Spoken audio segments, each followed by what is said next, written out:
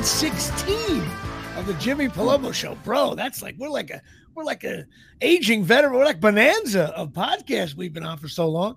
And this is show number 116. Of course, I'm coming from the shitty kitchen studios in downtown Mahwah, New Jersey. Also coming with me, my broadcast buddy for so many years, Christopher Gucci, coming from downtown Mattawan from the Chop Sports Studios. Christopher, how are we doing today? I'm doing well.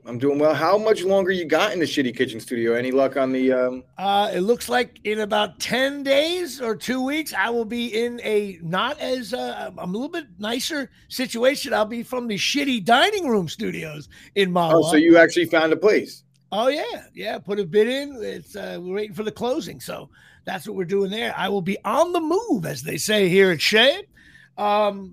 So anyway, listen, this is show number 116, Chris, and I'm wearing my 706 hat because Beer League, the series, is dropping June 19th on all social media and all over the place. Please go to the YouTube channel, Beer League, the series, and Jimmy Palumbo. Click and subscribe and show some love. I've been talking to Artie a little bit, so that's exciting as well. But today is a special thing because we have a special guest. I won't tell you who he is just yet. I'll leave the audience tingling there. But as we well know, I start the show, I grab a baseball card off the top of the deck, and this one is, I can't believe how long this guy played, and I can't believe how actually incredibly average he was, but he's got some wild things that I think are funny. This player is, ladies and gentlemen, Mr. Doyle Alexander.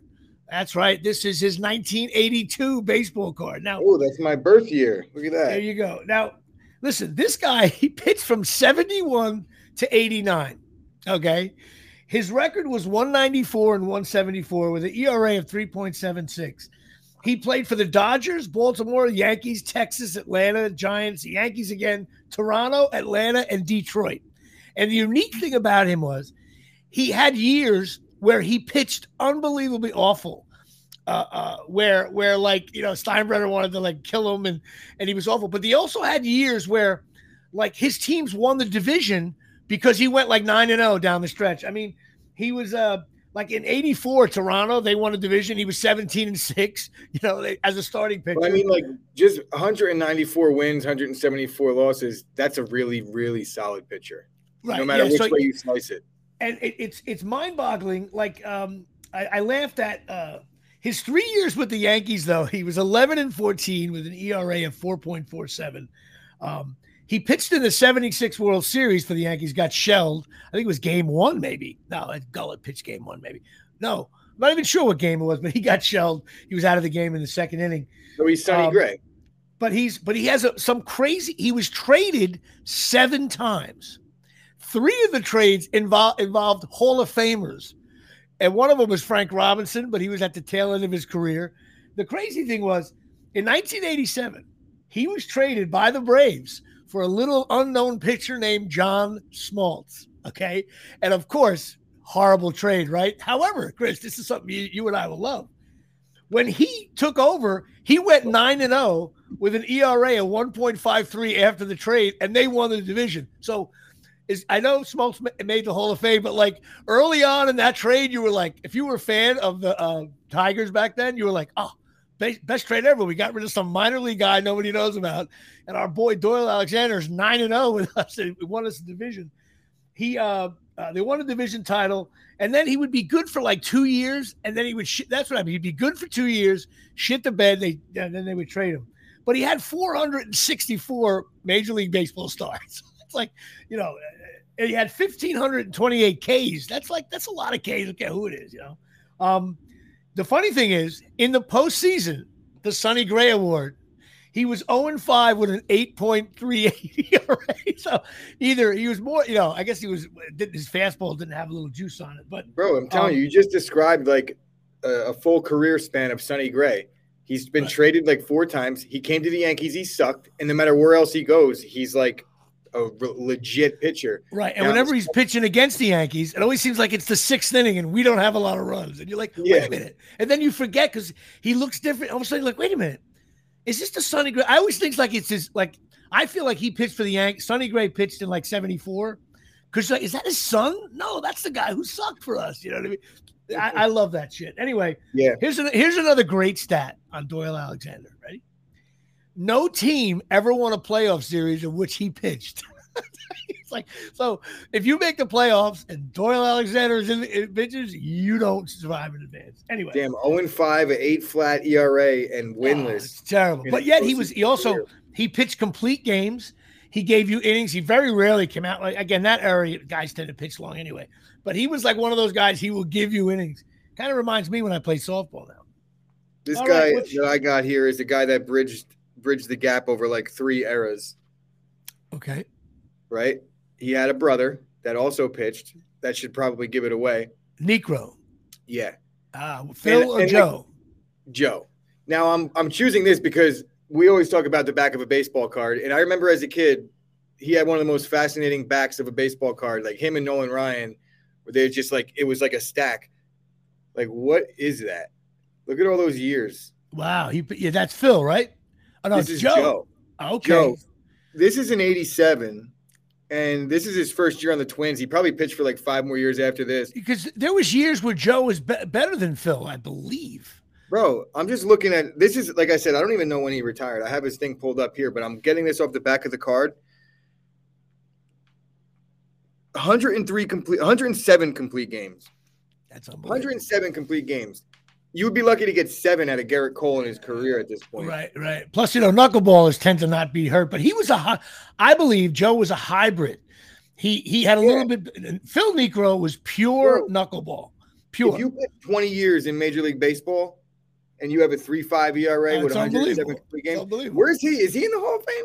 Like we're talking about rare air. And I think they're both dead now too. I think they both passed away. They're pretty old. They retired at 66. I feel like he was 66 years old when he retired, so he's probably on his way out. I remember at Phil Necro's career, at the end of Phil Necro, he pitched a game. He looked like my grandfather. Holy shit, it's his birthday today. Oh, so there you go. You didn't even know that. Joe Necro's birthday. Same as Janine Michaud. She shares her birthday with Joe Necro, and D-Day, which is a shout out. I'll do something later on that. But the thing about Phil Necro at the end of his career, he was so committed to the knuckleball that it would be like nobody threw a knuckleball like Phil Necro. There was no hybrid. It was completely like wiffle ball, and some guys couldn't hit it at all. And Phil Necro, was he a knuckleballer too? Pure, of the purest. Number 1 knuckleball of all time. That's so Joe crazy. was a hybrid. I don't think he threw it all the time. You don't think neither of these guys are in the Hall of Fame? Maybe Phil Necro is. That's a good. I don't know that question. See that? I got to rely on my chat room here. Pat Volkamer? Where's Pat Volkamer when you need him? That's right. Right? Where's Pat Volkamer? So this is the Joe Necro and who's your guy? Who's my guy? Doyle Alexander. See that? How little. All right. Well, listen. Great. Joe Necro and Doyle Alexander combined for 40 years of MLB. That's a good choice. I love 40 years and counting for Necro. I think he played longer. Which, of course, brings us to Patreon. Now, listen, we're at 28, and we died at 28. We died here, but that's okay because Giancarlo Stanton's back in the lineup. Clearly the Yankees' best players, I've always said. And I love all my Patreons. I'm not bashing. I love it. Thank you for the support. Some of you give higher than the tiers, which is great. But I figured maybe a 29, a little Bill Courier, a little Myron Guyton, maybe a little Tito Wooten, Catfish Hunter, and my all-time favorite shitty Yankee, Jesse Barfield. That would also be fun. So I'm looking for a 29. And here we go. Our Patreon list. Alex Stetson, I just played softball with him. More on that later. My sister, Mike DeMosi. My mom, my cousin Joe. Rob Pastor, Kappa Sig back in the 80s. Jimmy Riccardi, nephew. John Henry Riccardi, nephew. Eric, nephew. It's the nephew series here. Shay. Michael Caprio, of course, of Cornhole Level Cab. Frank Palumbo, my brother, who knows the guest that's coming on. Darryl Clark, my LSU boy, getting involved down there. Greg Casalino / Miller from Colonia. Mike Shecky Lawler. Oh, my God, I'm a Dolphin fan. Dave Ben, of course, 16 years. I went to school with him. Pat Volkamer, America's finest Facebook quiz trivia poster in the history of Facebook. And who listened to the show on the way back on a 3-hour car ride. He made his family listen to my show for like 3 hours, that's paid for them. We got Martin Walsack, Michael Deege, Alphonse, Beer League, the series coming out June 19th. We got Janine Michaud. Happy birthday, Janine, along with you and Joe Negro, which is funny as hell. Actually, it's not Joe Negro's birthday. I wanted to comment on that again. It says birthday, and then to the right it says his birthday, and then underneath it says acquired on the trade, and it's 6-6. So he was acquired by. So it's not his birthday. So listen, Joe Negro, whenever your birthday is, happy birthday in advance or late. Once again, my producer's always on top of things over there. Robin Achani, my cousin. I'm sure. I don't even know if he's still with us. So I don't think he is. Robin Achani, John Henry Palumbo, Greg Alperin of Beer League the Series. My nephew Bobby Palumbo, nephew Tommy Palumbo, Tyson Hogan, my favorite Patreon of all time, Louis Weege Vichadomini down in Florida. And, of course, number 28, Brian Shevlin coming in at the back end. That's my Patreon. So that is fine and dandy here at Jimmy Palumbo Show. Which brings us to the absolute best sponsor of all time, Absolute Eyewear, Chris. Let me tell you something about Absolute Eyewear. They're owned by Craig and Janine Michaud. It's her birthday today. Absolute Eyewear, 42 Main Street, Woodbridge, New Jersey, 732-326. Eyes. Oh, that was pretty good. Chris got to get involved here. 326-3937. That's 732-326-3937. They got everything. Full opticians. They got prescription eyeglasses, everything over there. $100 off a complete pair. If you mention the show, she'll take care of you. All you got to do is say Jimmy Palumbo. You probably get a discount. They've been in the business like 18 years, family run, and they have all kinds of stuff there. Especially they have, ladies and gentlemen, your attention, please. Available at Absolute Eyewear, Ray-Ban, Coach Ralph Lauren, Dave Sturchio's Jimmy Choo, Silhouette, Michael Kors, Vogue, Maui Jim, Costa Del Mar, and Charles Oakley sometimes shops there. So go check them out. Open 5 days a week. They're closed on Wednesdays. Why? Because it's softball. We don't open the shop up when you got to play softball. And they're closed on Sundays. Why? That would be Giant football ass whooping day. They get their The football Giants are on the air. I can't wait till the Packers suck. All right, so that's it. Absolute Eyewear. But the best thing about Absolute Eyewear, when you leave there with a pair of glasses, you don't feel like a jerk off. They take care of you there. You feel good about yourself. It's not like going to Dean Carpets on Route 1. I just said 3 guys just drove off the road with that river. Now, which brings us, Christopher, I have a very unique and special guest on our show. Now, I don't think I've ever had a guest like this because I know him a little bit, met him a couple times. We have a deep connection with Rutgers, the Scarlet McKnights. And he played basketball in an era after 1976 when they went to the Final Four. And I'm going to bring him on the show. His name is Matt Madlinger. I got it right. Madlinger. Matt, how we doing? Oh, Jimmy, I'm doing great. There you go. In fact, anybody who's a friend of Eddie Zucker is a friend of mine. Ah, that's right. Eddie Zucker, of course, played hoops from 83 to 85. He's been on the podcast. Yeah, we had Eddie Zucker on the podcast. Yeah, he's a little younger than me. I was 77 to 81. That's it. And then he was 83, I think he came. Yeah, he came later. I played a summer at the Shore League with him. Okay. And he's a legend at the Shore, by the way. Oh, yeah. Well, he's a legend in his own mind. He was my roommate. He thought he was a legend until I showed up, and he realized that. You know, he hurt his knee. He thought I was going to be like the rehab, the inspirational guy. I'm like, dude, come on.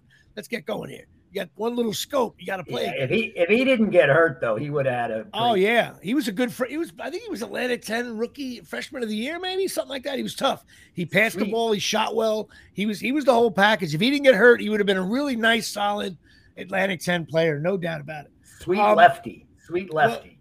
Well, listen, you played in an era from 77 to 81, and you also played.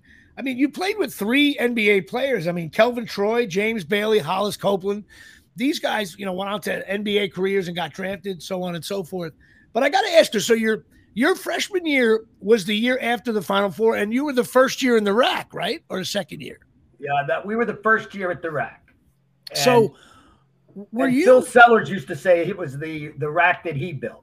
Right. Well, because Phil Sellers has a record that'll never be broken for Rutgers. You know that, right? He's got the most points. Oh, and yeah. He averaged 25 points a game for 4 years.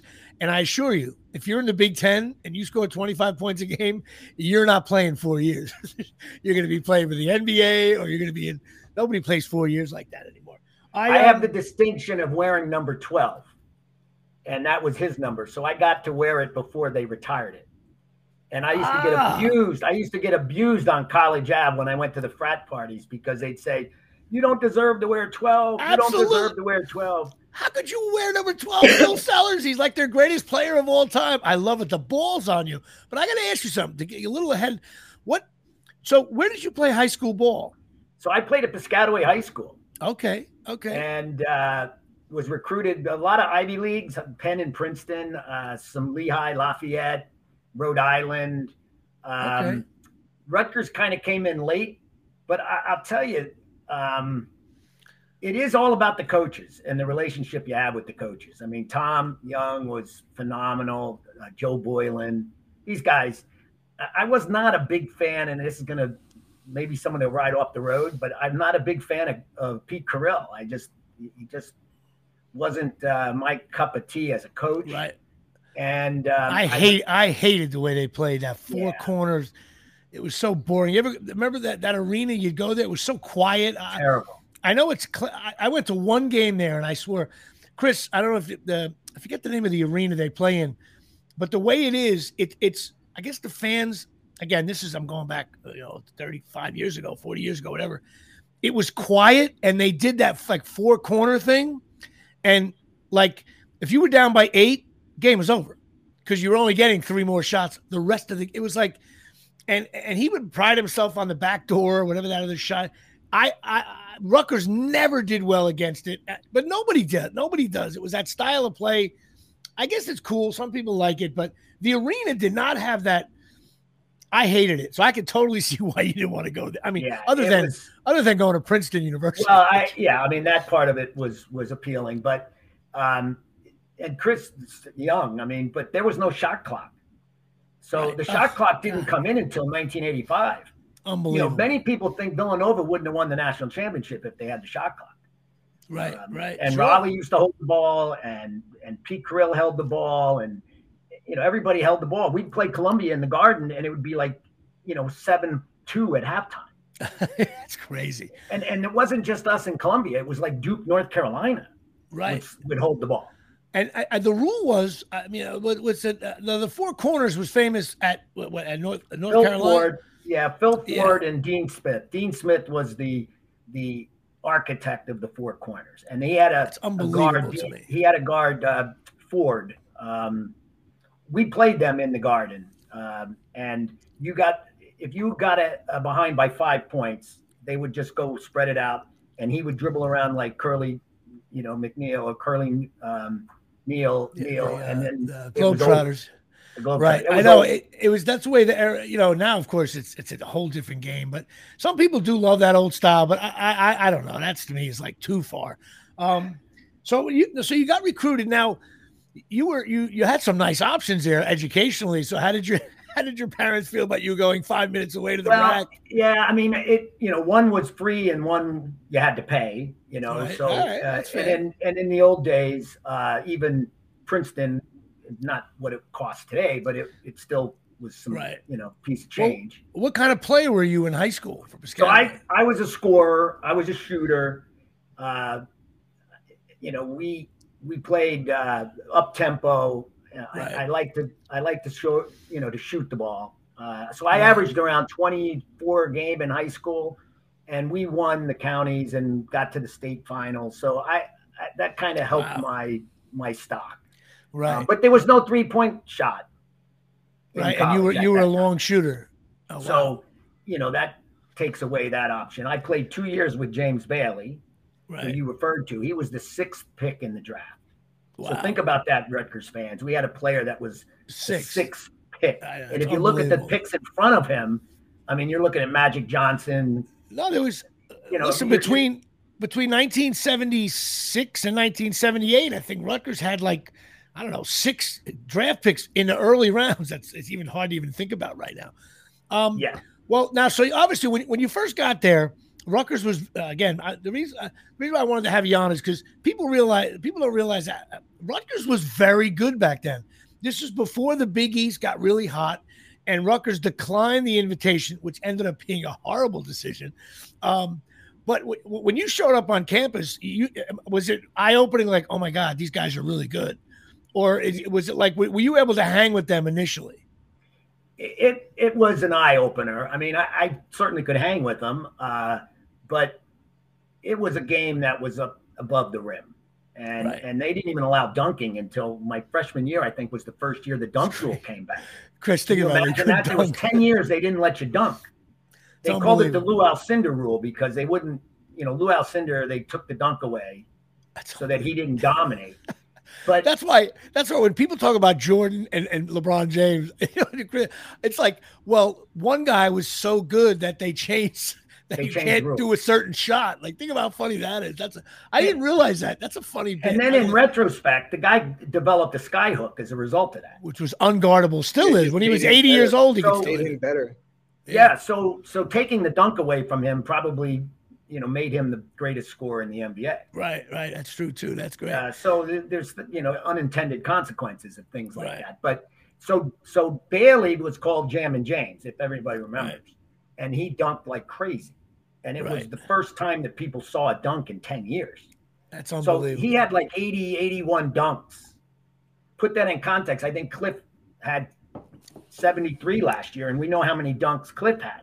So Bailey had 10 dunks to what Cliff did. Wow. And so he became a phenom. His warm-ups, when we go up to Syracuse and play up at the Manley Fieldhouse, because they didn't even have the Carrier Dome, his warm-up was like a dunk contest. Wow. And the students would just, ooh and ah, because they hadn't seen that. Now we see it all the time now, but back then it was unique. So you're over there, Rutgers. Now, where did you live on Livingston campus? No, I lived on College Ave. I was with a few of the guys over on College Ave. I lived off campus. You remember Patty's? Yep. I was right across the street from Patty's. Okay, I was on Livingston campus when I got there, and all the players lived on Livingston at that point. I don't know if that was a rule, but I'm on my floor. No, I mean, like Hollis was with me. Heffley, Steve Heffley. There were a few guys over on College Ave. And were you in a frat? No, I was always I guess you couldn't invited into. I mean, they would ask me because I was an athlete. I think Deke and DU would always have some athletes on there. That, the football and so I know Eddie couldn't really. Basketball took up too much time. The coaches really didn't want you joining a frat. Exactly. So it was like a wink. It was a wink. You're invited here, but you're not really a brother because. I don't even know now if they can be in at all. If I was a coach, I wouldn't let anybody be in a frat. Yeah, I never, it never really got to that point where I pledged. Right, but you were, So now, your freshman year, you guys were 24-7. Was that NIT, NCAA's? What happened there? Well, we won the Eastern 8. If you remember the Rutgers was an independent, and then they joined the Eastern 8, which was kind of a configuration. It was Pitt, West Virginia, Penn State, Duquesne, and it was kind of like early Atlantic 10, really. Exactly. It was the early Atlantic 10. And so we won that outright. And then we went to the tournament. Now, this was a league that only got one bid. So we won our league outright. We beat Villanova. They were second. We were first. They had 2 or 3 losses. We only had 1. So we won that league, but we had to win the tournament to go to the tournament, the NCAA. Oh, okay. And it was out at the Pitt Civic Arena. And this Pitt Civic Arena, there's like the Penguins played there, but that was about it. And this thing was cold and big. And we played them, the 8th place team. So we were 1. We had to play the 8th place team, which was West Virginia. And we played them at 2 p.m. on a Thursday. And they were still sweeping up the garbage from the Penguins game the night before, so you couldn't hear anything. You'd sit on the bench and your feet were freezing because you were sitting on ice. That's great. And we got beat in a crazy game, and that was it. Like, you just devastated. You think about that. We had like the number 1 seed. We were going to get and then we had to go to the NIT. And back then, it was only how many teams in the NCAA tournament? It was only 32. 32. Only right. 32. Wow. The year we made, so the next year we made the Sweet 16, but we won one game and we were in the Sweet 16. Wow. That's right. That's so why it's always a little bit different. That's why the even the Final Four in '76, it wasn't as. If Rutgers made the Final Four now, it would be a much bigger story. Yeah. It's just who did you lose to in the Sweet 16 the following year? So we lost. So we lost to, and it was a great tournament that year. That was when Indiana State and Magic Johnson made it to the finals. Right. That was 79. So that was a great final, and it really helped college basketball.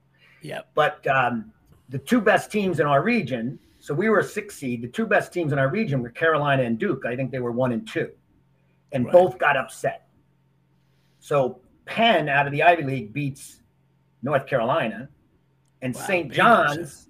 And St. John's, who we've beaten twice, they take out Duke.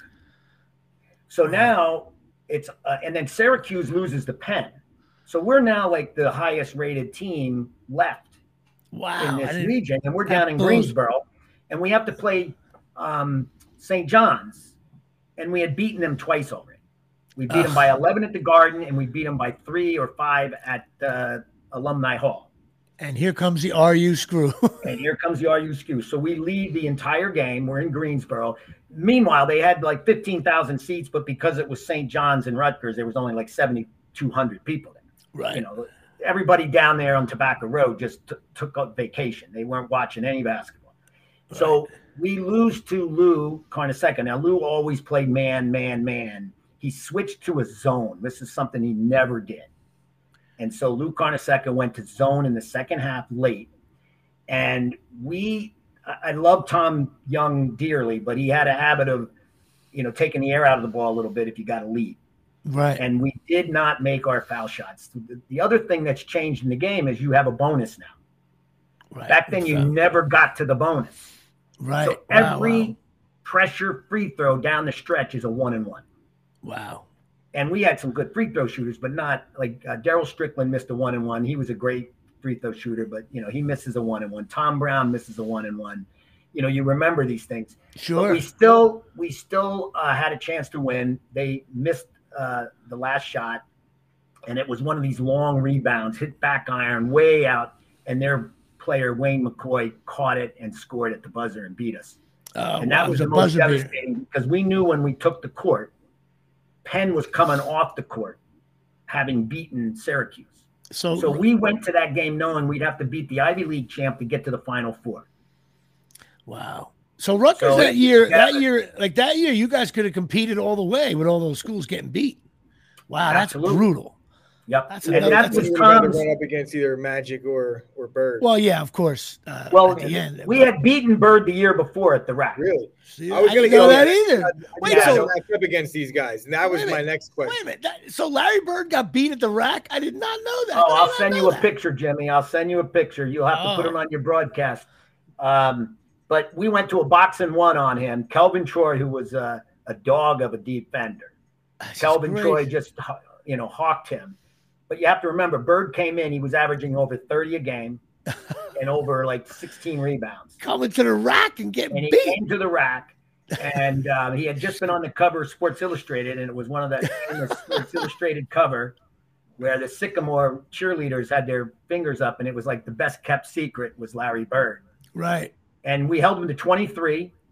All right. It was the Harry and Larry show. There was a guy named Harry Morgan who was a senior, and Larry was a junior.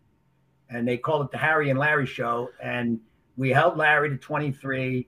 The rack was standing room only. You talked about crowds. There were 7 deep on the concourse. Just standing. The fire marshals would have just shut this down today. Wow. Right. But we beat them in the NIT that year. And we were the last team to beat Indiana State. The following year, they went undefeated and went to the finals. So they lose to Rutgers, and then so Larry Bird loses to Rutgers, and then the next loss was against Magic Johnson. Chris, come on. You could in some ways make the case that like Rutgers had everything to do with Larry Bird's greatness. It sparked it. That was like his villain moment. Everybody has that dark moment I think Larry Bird on the ride home was like, I can't believe I just lost to Rutgers. I will never lose again. That's great. I did not. First of all, I love tidbits like that. I did not know that. I don't think my brother knows that. I got to make him listen to the show. He probably is listening now. So yeah, of course, I'm friends with Brian Ellerby, who I know you've seen over the years. Yeah. He was on my floor. I was a little kid freshman, and on my floor was Brian Ellerby. Underneath us was John Battle, one of the greatest players ever played at Rutgers. And Ellerby was such a cool guy, and I used to make him laugh. And I used to make those guys laugh and that's why I started to go. I was more into basketball because I would just go over there and go. Back then, as a student, you just walk right in. It was like I don't remember buying a ticket. It was very rarely sold out by the time I got there. And any big game, Ellerby or Zucker would just say, "Here, take tickets." I'd grab a chick or something, try to go watch the game. But so I've been following it ever since. Now so you played 4 years. That's awesome. Now you're over. Now you're established businessman. You're over at Alex Brown as a managing director. That sounds awesome. Yeah. And I know you've had a good career in that regard. So God bless Rutgers for giving you that fine education. Even though I'm sure your parents are like, you're not going to go to Princeton. I think the reason why you threw out the money thing, I don't think that's what it was. I think you went to a party your senior year in high school and you were like, hey, Mom and Dad, there's a lot of chicks at Rutgers hanging out. Nothing against Princeton, but I don't want to go to that cavernous. I can't think of the name of the arena at Princeton. Jadwin Gym. Yeah. And go to that awful place where they hold the ball for 2 hours. They get 6 shots off. And I'm going down to Kappa Sig and Zeta Psi and DU at Rutgers, and there's women around and they're having cocktails. Jimmy, you might be on to something. So, of course, now Matt is married to a friend of mine, Mark Chardy's sister. Am I getting that right? That's correct. That's correct. And Mark Chardy is friends with my brother-in-law, Steve. They went to Piscataway High School together. And, of course, Mark is a producer of films. And I've been in a couple of his films. He's been very good to me that way. Or I've been good to him, depending on how you look at it. And so that's cool. 4 years of Rutgers. You did well in your career. So let's talk about the current Scarlet McKnights. The last 3 years to me are a little interesting. We did well, but I have an overwhelming sense that it could have been a little better. We got beat. I don't know. I guess it's been there were moments in the NCAA tournament. I think we lost to Houston. We could have won that game. Last year, we didn't make the tournament because we were up by 7 against Minnesota with a minute to go. And the next thing you know, we lost. So not that it could have been better. I'm not so sure, but it's a possibility we could have went to the Sweet 16 because we had beaten tons of teams in the regular season. Got a raw deal at the end last year, so yeah, they could have. The case that it was not their fault, but but we did. You know what? You can't lose to Minnesota. You just can't. What do you think about currently what's going on with the Scarlet? I mean, Coach Peichel. I think he's doing a great job. What are your thoughts on the current state? I love Steve. I think he's a gem. I think he's brought this program to a place that we never would have thought 7, 8 years ago. When it's funny, when you have no expectations, you're never disappointed. And for years, we were never disappointed because we had no expectations. Zero. And so now we've had some expectations, and now we're getting a little disappointed. And I think that's a good place to be. Right. And we are disappointed. I mean, clearly the gut punch that Minnesota game was last year, and then to lose in the NI, which was a legal shot and all that. But then classic Rutgers, just like you talked about in your year, with a number 1 seed in the NIT. I don't think that's really ever happened, and we get bounced by Hofstra. That is brutal. That's why last season ended in such a death. But now, and Chris is not a huge college basketball guy. But and I know he's not following this. But what's going on with the recruiting with Rutgers basketball? Awake. He's still awake, though. He's still awake. He's listening intently. He's a good listener. The recruiting that Rutgers is doing between 2023 and 2024, as of right now, anyway, is absolutely mind-boggling. Like, you can make the argument like, Bronny James. Yeah, we're looking at Dylan Harper. We're looking at Griffiths. We're looking at Bailey. the people that Rutgers is in bed with this recruiting has never happened like this. We have a potential chance to have a top 5 recruiting class. That is in the country. I mean, like, if players are saying no to Duke and stuff, I don't know if we're going to get Dylan Harper. What are your thoughts? Do you think these guys are all going to come, or is it just smoke? So, there's lots of. I think there's a shot. Clearly, I saw Coach Pike Hill last summer at a party in Spring Lake. Just an alum over there, Mike McDonald, had the team and the coaches. Right. I think my brother was there. I think he was at that one too. And he said that the Harper's family loves him. Right. The mom, he has a great relationship with Dylan Harper's mom, and Ron Harper obviously was a great, he had a great experience. Right. But when the Dukes in Kentucky start talking NIL money, so I saw Pike at this party, and then I'm walking on the boardwalk in Seagirt, and I run into Dan Hurley. Dan Hurley, the coach at UConn, has a house in Seagirt.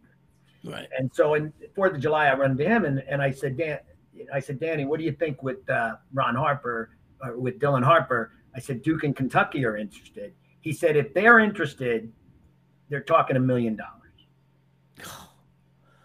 That's crazy. Was similar to what I had heard before. So can't turn that down.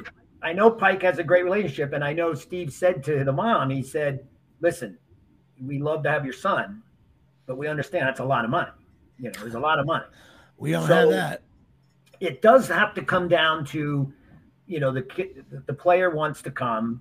He gets some money, but not that much money.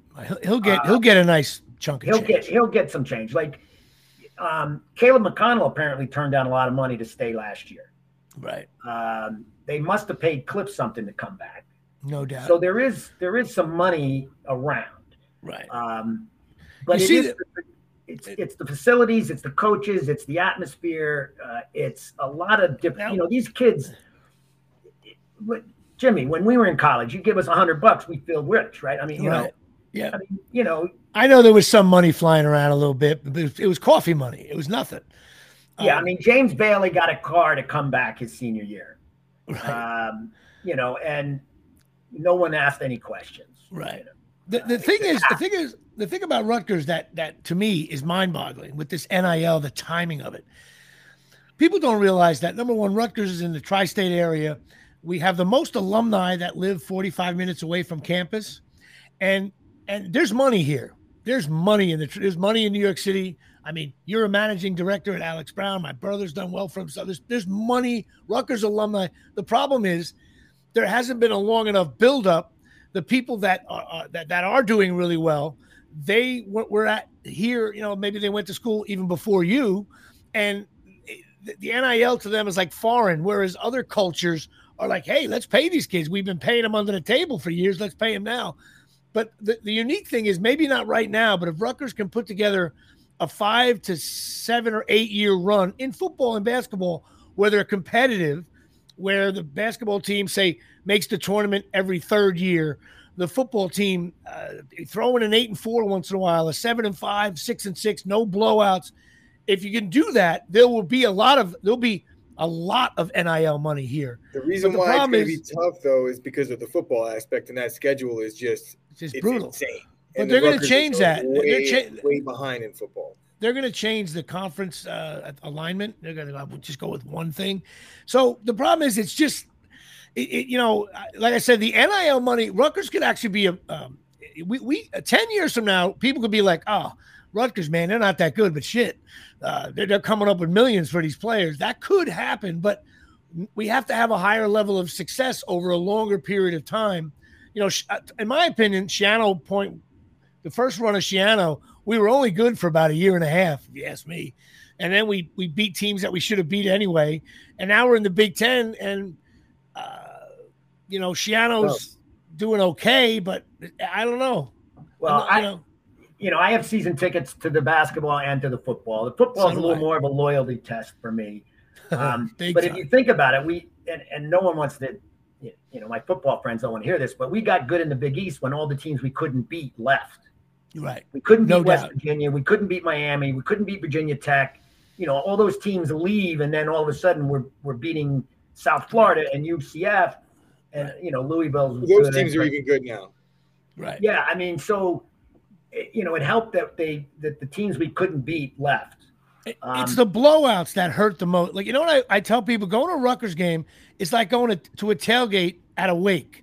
You sit in the parking lot, you have hot dogs and beer, everybody gets drunk, and then someone says, oh, the wake starts, and then you walk slowly on this death march, and you're listening to the band, and you go in, and it's death, and then you leave at the half because there's no, God forbid, and then you just walk back to your car. Get some type of passing attack, they're going to struggle. To me, fan-wise, putting people in the seats, they need to throw the ball more. My family, we used to go to the games. They thought when the band came out, the game was over. It's true. It's the end of the game. So my kids always thought at halftime, the band comes out, the game is over because we never stayed. I think the amount of second halves I've seen at Rutgers in my time as a season ticket holder, you could count on two hands. I agree. There's so many games. And even like last year, the Michigan game, the kid missed a field goal. So we're up by 3 at the half. I went up to go get a beer, and go to the bathroom. And when I came back, it was like 56-14. I was like, wait a minute, but there's only 4 minutes. Like, that's hard to do. Like, if Rutgers wasn't on the field. Rutgers was trying to let them score. It would have still been hard. It looked to me, like, Vinny Boombat said, all right, Rutgers at the half, down by 3. But listen, you got to let Michigan. In other words, if Rutgers wasn't on the field, I don't think Michigan could have scored as fast as they did. They scored on it was like, I'm like, but then I said to myself, Jimmy, I said before the game, I want to have fun till the half. And that's exactly what the gods of football gave me. And then by the start of the fourth quarter, I was driving up 287, ready to drive off the road. I was like, so I'm actually down on the football team. And for one major reason, I watch college football, and every team has this quarterback, a dynamic quarterback, a runner, a scrambler, a guy who looks like Tom Brady or a guy who looks like Randall Cunningham. They're whipping the ball over the place. They're doing this triple wing, wide out, Boise State. And you come to Rutgers, and all you see is a big quarterback. He looks the package, and it's 37-0, and we haven't crossed midfield. I think they made a mistake not going to the portal. Everybody's high on this guy, Wimsatt. I have seen nothing. I watched him play live on a scrimmage. I've watched him on TV. I've watched him at the games. I know he's young. I just don't. I don't know. I don't know why. Maybe it's NIL money. They couldn't afford to pay a kid to come in. I think they should have got a kid to come in. They don't have a quarterback. Yeah, I mean, every time I get angry at the football program, I think that the best thing that happened to Rutgers athletics is being in the Big Ten.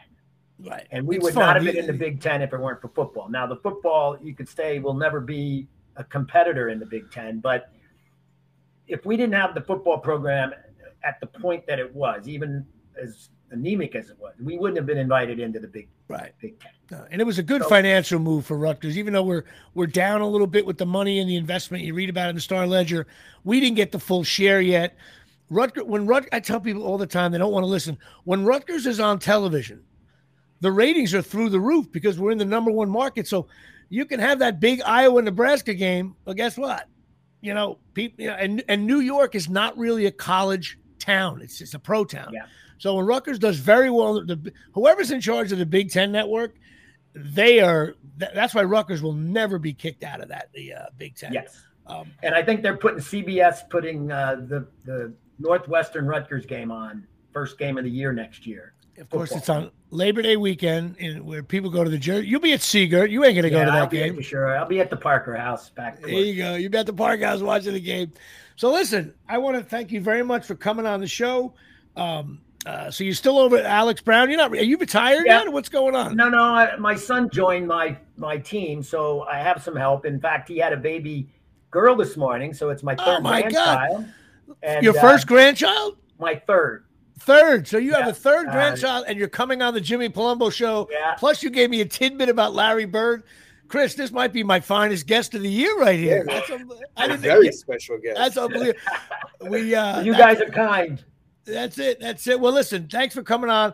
I think that era of Rutgers football where you play a basketball, well, the football team wasn't bad either. No. Was an interesting, it's a great tidbit.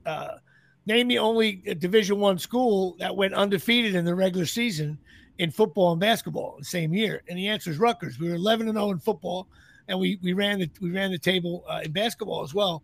But we were only Division I in football for about 45 minutes before the season started. So I think we only beat one. I think we beat Colgate at the Meadowlands to go undefeated. Oh, those awful Meadowlands games at cavernous Giant Stadium. Oh, my God. Anyway, listen, I appreciate you coming on. Share it on your social media or your son, whatever, and maybe I'll see you 4th of July weekend. I'll be down in Seagirt. Would love to see you guys. Thanks. You got it. Thank you so much. Have a good one, bud. All right, Christopher. Well, we got I can't believe Larry Bird got beat at the Rock and then he didn't lose another game. That's unbelievable. How could I not? If my brother knows, he's going to lie to me and say he knew that. I don't think anybody knew that. I really don't. That's unbelievable. And, man, Rutgers had some good players back then, a lot of guys in the NBA. And I love the fact that Matt got all those schools. He ended up going to Rutgers. I have no doubt that some of those schools he mentioned aren't exactly, lighting it up in terms of social aspects. I'll leave it at that. It's 2023. I'll say it like that. Yeah, he's a basketball player now. What was it? Cardale Jones. He was like, I didn't come here to play school. I came here to play football. He was an Ohio State quarterback. He was putting that on his social media. Right. So I'm sure. I wonder if he partied as much as Matt did. Anyway, I'm not saying Matt was a party. He's still listening. He's probably laughing at me now. Anyway, that's it. Well, of course, that brings us to cornholelevel.com. That's right. In the comments, he's saying, glad to see Chris remember the episode this week. It had nothing to do with Chris. You were at the post office when I was the show started. Yeah, I was at the post office because you said you were like, hey, the episode's at 12:30, right? Listen, no. The fans have spoken. No. I didn't get a chance to say my side of the story. I get a text, or I texted you. It said 1. You said 12:30. I texted you. And then the next text I got from you, it says, oh, shit, no, I didn't. And I was already at the post office. It was 12:26. You were like, but how about today? You didn't come on until 1:06 when I said 1 o'clock with a guest. I know. And I said, look, I'm about to eat, right? I said, I got to eat real quick. It was 12:40, right? And then we talked for 7 more minutes. Listen, Mike Caprio is the owner of cornholelevel.com. You interrupted his ad. I actually have to tell him off. So Caprio, if you're listening, proposition for him. A couple of things. If you're listening, the Mets suck, and you're right. Sorry to interrupt. Look at him laugh out loud. But of course, Chris, cornholelevel.com. That's right. Now, if you have maybe Matt down in Seagirt has a cornhole board, right? And he's got a beautiful house in Seagirt, a nice family and grandkids all over the place. But he's got a bad cornhole board. And everybody's like, oh, my God, Matt, you've been very successful. You played at Rutgers with NBA guys, but look at your cornhole boards. They're twisted. They're a mess. You just hook this little thing on right here for $19.95, and you get to and fro, and you have a perfect balanced cornhole leveler. If you go to cornholelevel.com, that's right, $19.95, 20% off. I can see Matt Madlinger is on the phone right now, desperately trying to get these things for the summer. It's 20% off the entire order, and pretty soon these things are going to be colored with Rutgers colors, with the R underneath, and Penn State, and all these awful, like teams that I hate. But you should only order the Rutgers ones if you're a fan of my show. So go to cornholelevel.com. Tell them Jimmy Palumbo sent you. Give the code JP And I got to figure out if I think it's possible that Caprio has to renew soon enough. No, I think he just renewed.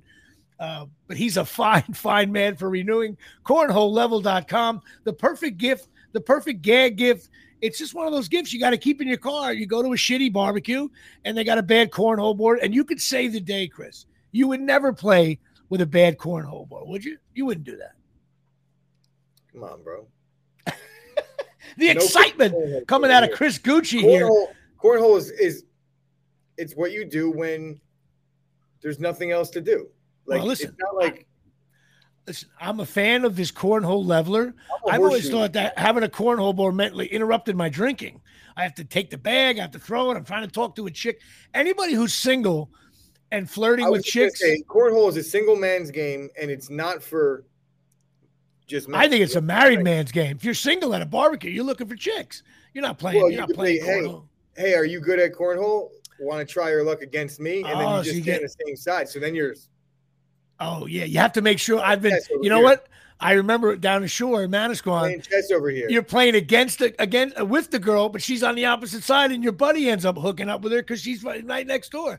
See, finer points. That's the thing. You don't team up. No. I know, absolutely. You're getting involved here. I'm getting texts now from. You got to know the rules here, Jimmy. You send her on the other team. You say, no, I'm not. I didn't know. See, I did not know the finer aspects of cornhole. But anyway, you got to go to cornholelevel.com here. Well, let's get right to it. The best player in Major League Baseball came back this week. Giancarlo Stanton hits a bomb right away. And then he pretty much won the game Sunday. I don't know why they benched him on Saturday. Pretty much won the game with a double off the wall. Almost went out. Should have went out if you ask me. So Giancarlo's back. Yankees beat a tough Dodger team 2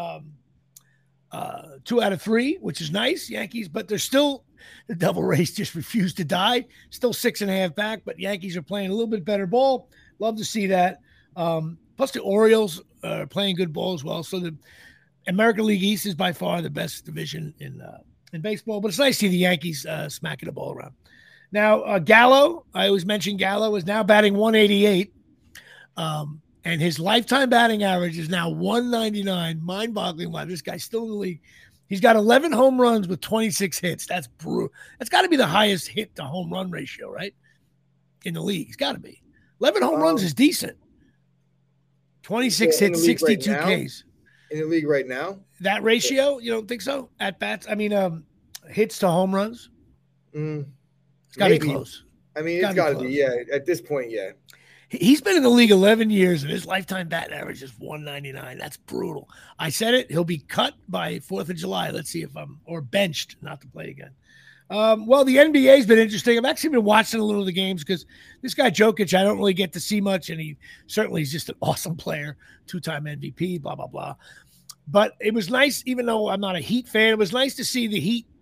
Listen, the other night's game was one of those games where a classic thing, when you get a team that's hot coming into a playoffs and it's 7 games, and the minute you think, sweep, 4-0, and all of a sudden, like, NBA players are just like, no, we're going to get one. That was their one. Big game on the road. It was a really nice win for the Heat. No question about it. I still think it's going to end. It's going to end quick for the Heat. But you know what? You got to admit, listen, I got to go down to Miami. I think they're pretty tough there. I think this might be a better series. I'm going to say it goes 6. What do you think, Chris? You still clicking? My original prediction was 5. All right. It's going to be harder, obviously, to get it in 5 now because they didn't take care of their home court. Right. I could see. I think this is a very, very sneaky game for them. Right. If he can win this game, it's going to be it's going to be 7. I always say this: whenever you drop a home game, right, and then you got to go on the road. Yeah, the home court is now. The Heat have home court now. They got more home. And now though, with like 6 minutes to go, if it's like 74, 73, it's human nature, man. You start going like, uh-oh. We're looking at down 2-1. I think Denver though is they're better, and they have a dominant player. I think they're going to see. But as we talked about, the Heat have one of the better coaches in the league that nobody talks about, and I think it should be interesting. So I think that's kind of cool right there. But that Jokic is just a stud. He got shut down a little bit in the second half. I'm also wondering if he was just.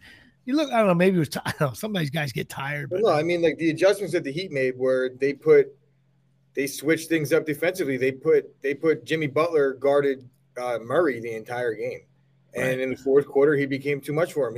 And they didn't get to the free throw line at all. But at the same time, the Nuggets were winning. The Nuggets did a lot of things right for the first 36 minutes of that game. They were up 8 going into the fourth. They just got beat in the fourth quarter. Right. Who's the guy? What's the guy's name? I'm being stupid here. The guy's name on the Heat who started he just hit like 3 big threes. Oh, Duncan Robinson? Yeah, if the game's close and the guy hits, 3 big threes. The NBA comes down to like if you shoot 70% from the field in the fourth quarter, you're going to win if it's even remotely close. That's it. But it was fun. I think it's good for, I'm not a huge NBA fan, but I had fun with the Knicks a little bit this year. So, and plus watching the Heat play the Knicks, I'm actually enjoying watching it. So listen, I think it's going to go 6. I think the Heat's going to steal one. I don't think they'll win. I just think Jokic is too good, and they don't have when he gets going, they don't have. He looks like 8 inches taller than everyone. It almost looks unfair, like it's like Andre the Giant, like, and he hits that little like not a hook shot. He hits that little like. It's like a fade, but he's a 7-footer, so it's like he's got this weird. It's unguardable, right? And also, he's also the best passing big man, right? And he can shoot. He can shoot deep if he has to. Man in the history of the NBA, and people will say, "No, come on, history." Yeah, he's got 2 MVPs. He had 7 triple doubles in the postseason this year. He averages 10 assists a game for his regular season. It's like, and he brings the ball up, and when a little fast guard comes up to him, he don't steal it. No. So he's just a great basketball player that I think you play in Denver, nobody cares. I think the world, and plus he was good. First of all, he had a career before the NBA, so the world knows how good this guy is. I think it's kind of a cool story, and I'm rooting for him. But I want to see it. I'd love to see it go 7. That's always cool. But of course, now, Chris, if you have carpets that need to be cleaned, there's only one place to go here at Shea. That's right. You got to go to OxyMagicUSA.com. That's right. Now, listen, these guys, they're not your traditional cleaning place, okay? First of all, the whole thing is ran by my buddy Tom and his lovely wife, Natalie. They're very good pickleball players. Turns out when you're good in pickleball, means you're very successful in life and you own the best carpet cleaning place in the area, okay? Now, listen. They don't drag hoses through. They use a whole little special thing. The dry time is 1 to 2 hours. They have the green seal. Their EPA is a safer choice. There's not chemicals all over your house. They do wall to wall. They do area rugs, upholstery. They do tile and grout. OxyMagicUSA.com. Remember, it's OXY. MagicUSA.com. OxyMagicUSA.com. Getting involved here. They also have, listen, if you want to be an investor, maybe open up your own cleaning place. They offer 0 company financing for new location owners.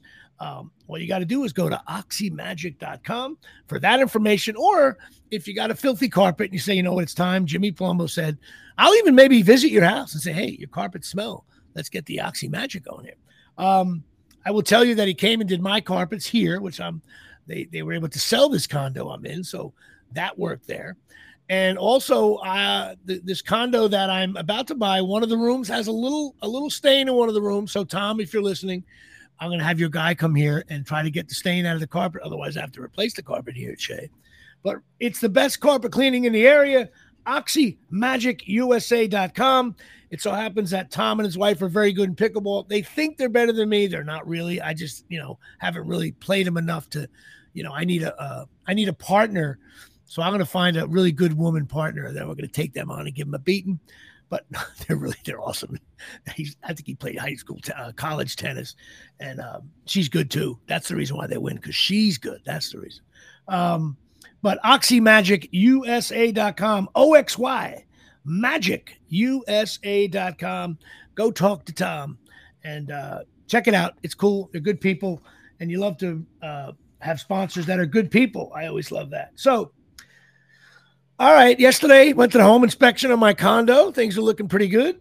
I went down there with my brother, and he was looking at it with me. And my buddy Dave, of course, has always helped me out. And it's going to be in downtown Mahwah. We're going to have improved studios, Chris. I'm going to be in the dining room studios here at Shea.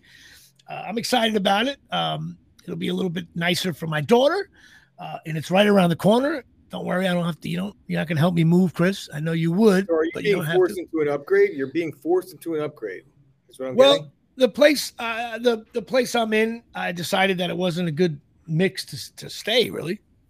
So I decided to, you know what it is? Listen, I'll tell you. I'm in a complex that's very nice, except for the 2 buildings that I'm in were part of the 40 years ago, lower income housing. So it's just the clientele here is not as nice. I don't have certain things that I wanted.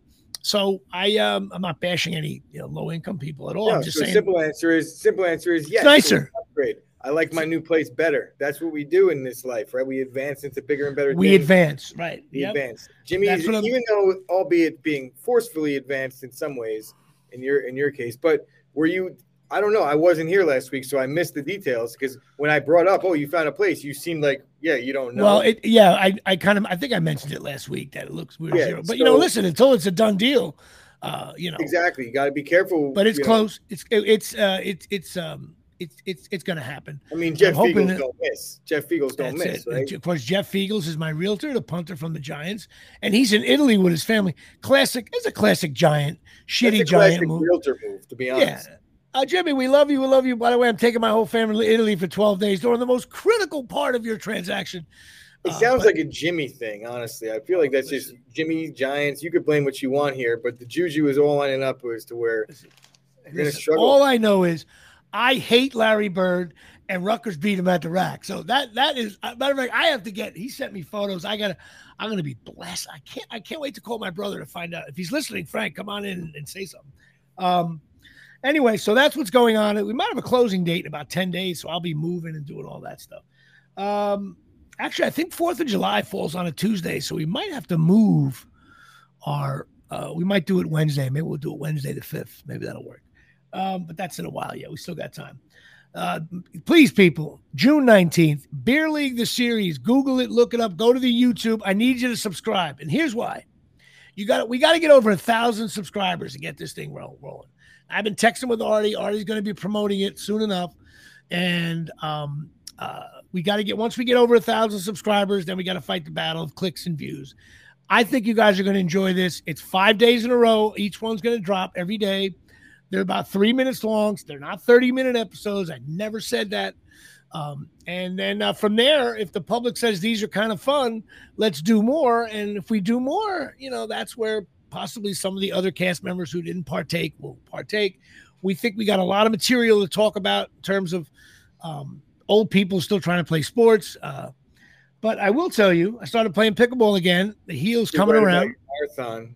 That's an episode right there, bro. Well, there you go, bro. Plus, maybe we'll interview Larry Bird. I got to be in that one. Who's going to play me in that one? Maybe you know what? My goal is to have a beer league series where at the credits it just says Chris Gucci playing himself. That's all I want. I got to pick the actor. I want to pick the actor. But of course, well, wait a minute now. Hang on a second. I can't have you in beer league the series without Dave. Tom Holland to play me. If you were in beer league the series without Dave, Chop Sports would shut down within 4 hours. Well, we'll just get Tom Holland to play me. Probably closely resembles me the most. Maybe I'll have you play Dirt. What? Dirt. You remember Dirt, the pitcher in beer league?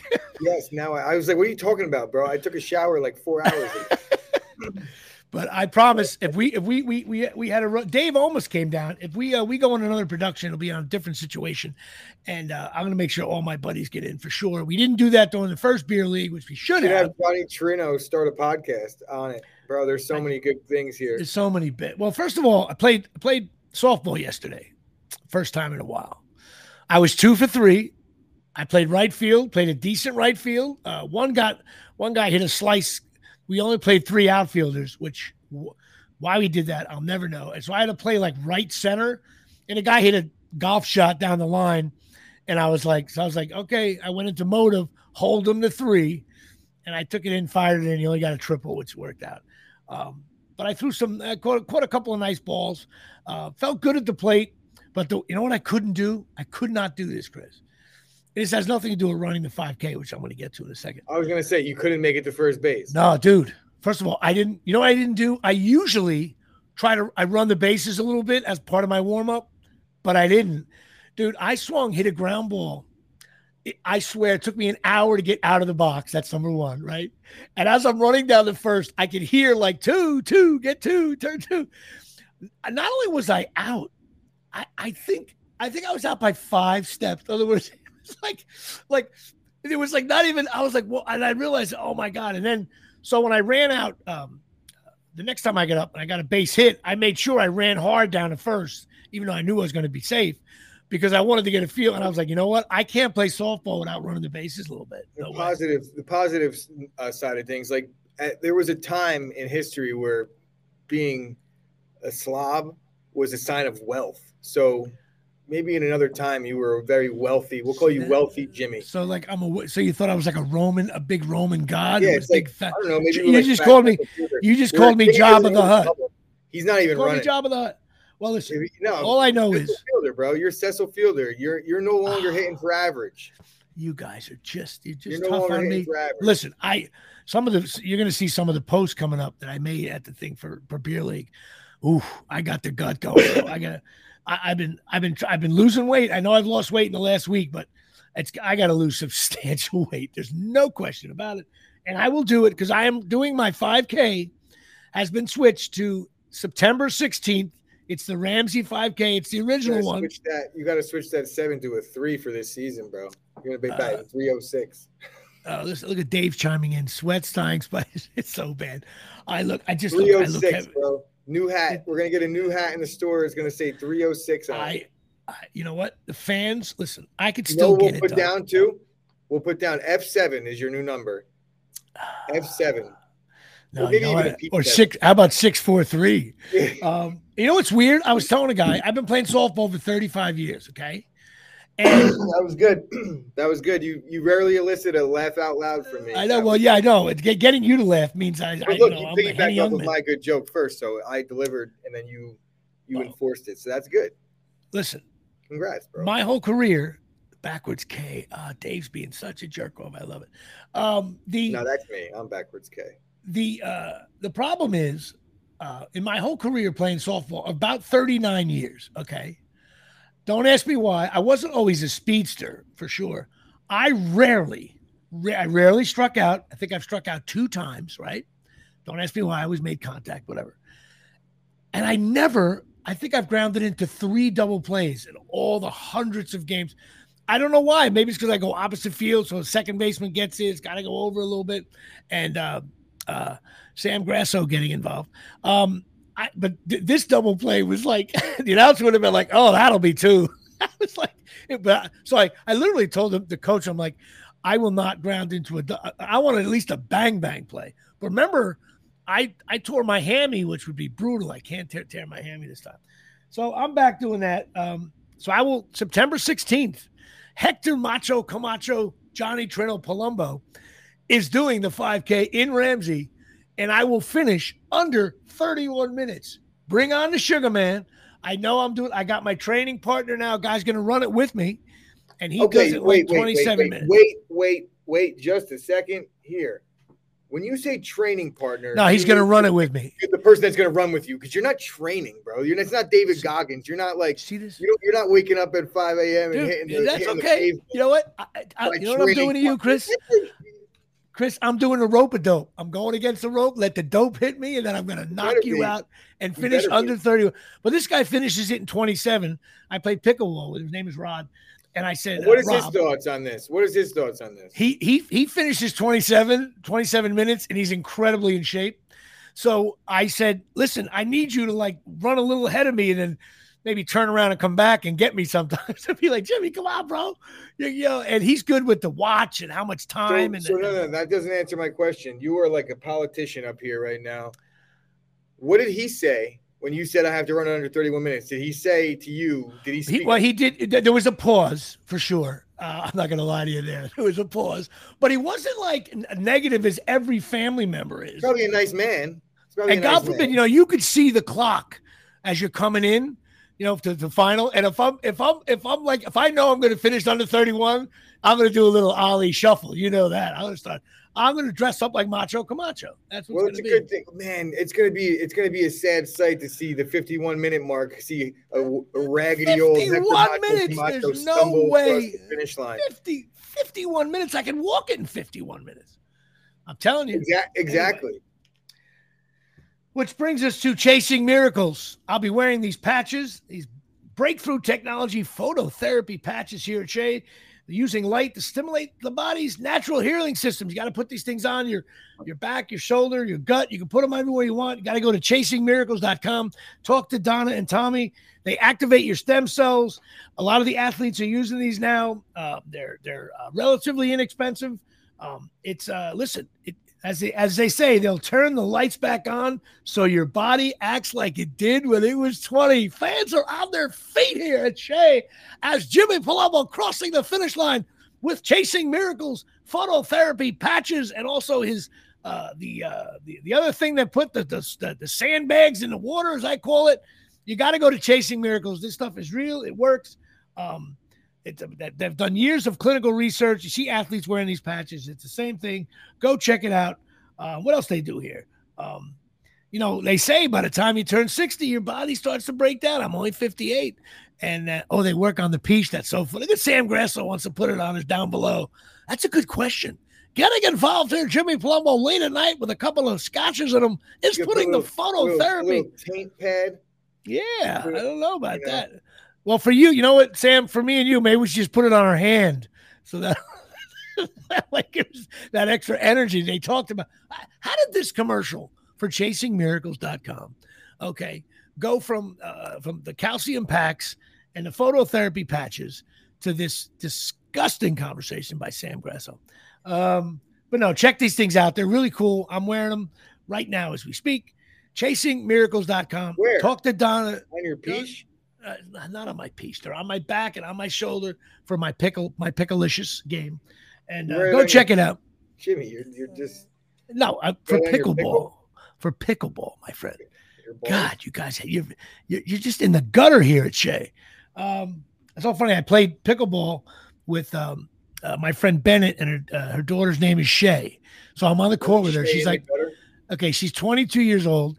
Her name is, she's beautiful. She's 22, but her name is Shay. So, of course, I said to her, I do a podcast, and all I do is say, good evening, everybody. Fine day here at Shay. And she looked at me like, so I said, you know what? I got to come up with a better nickname. So I just started calling her City Field all day. I said, you know what? If your name is Shay, that's not a bad, call her City Field. You know what I mean? Or Dirt Infield, I was going to call her too. But then, of course, she was better than me in pickleball. So youth movement there. I started watching Mrs. Maisel again last series. Chris, you ever watch that show? Probably not, huh? I felt like the show, I didn't watch something good though. I feel like the show is I didn't know what was going on with that show. I feel like it's ran its course, but I can't. She's beautiful, the girl, the Miss Maisel watch girl. Inside Man? I did not watch that yet, no. With Stanley Tucci and the I did not watch that, no.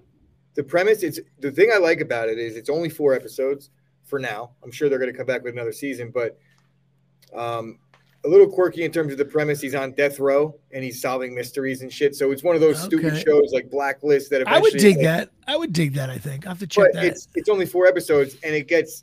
without giving away too much, there's a guy hands a priest a file.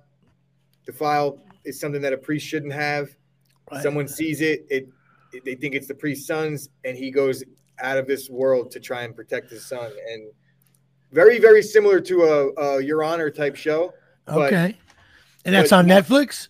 It's on Netflix, 4 episodes, and I love that. It's a good. You'll watch it all in one sitting, probably. So Chris has a suggestion of a show, which to me quirky, and the downfall is the jail scenes because it's just stupid. But that's the premise of the show.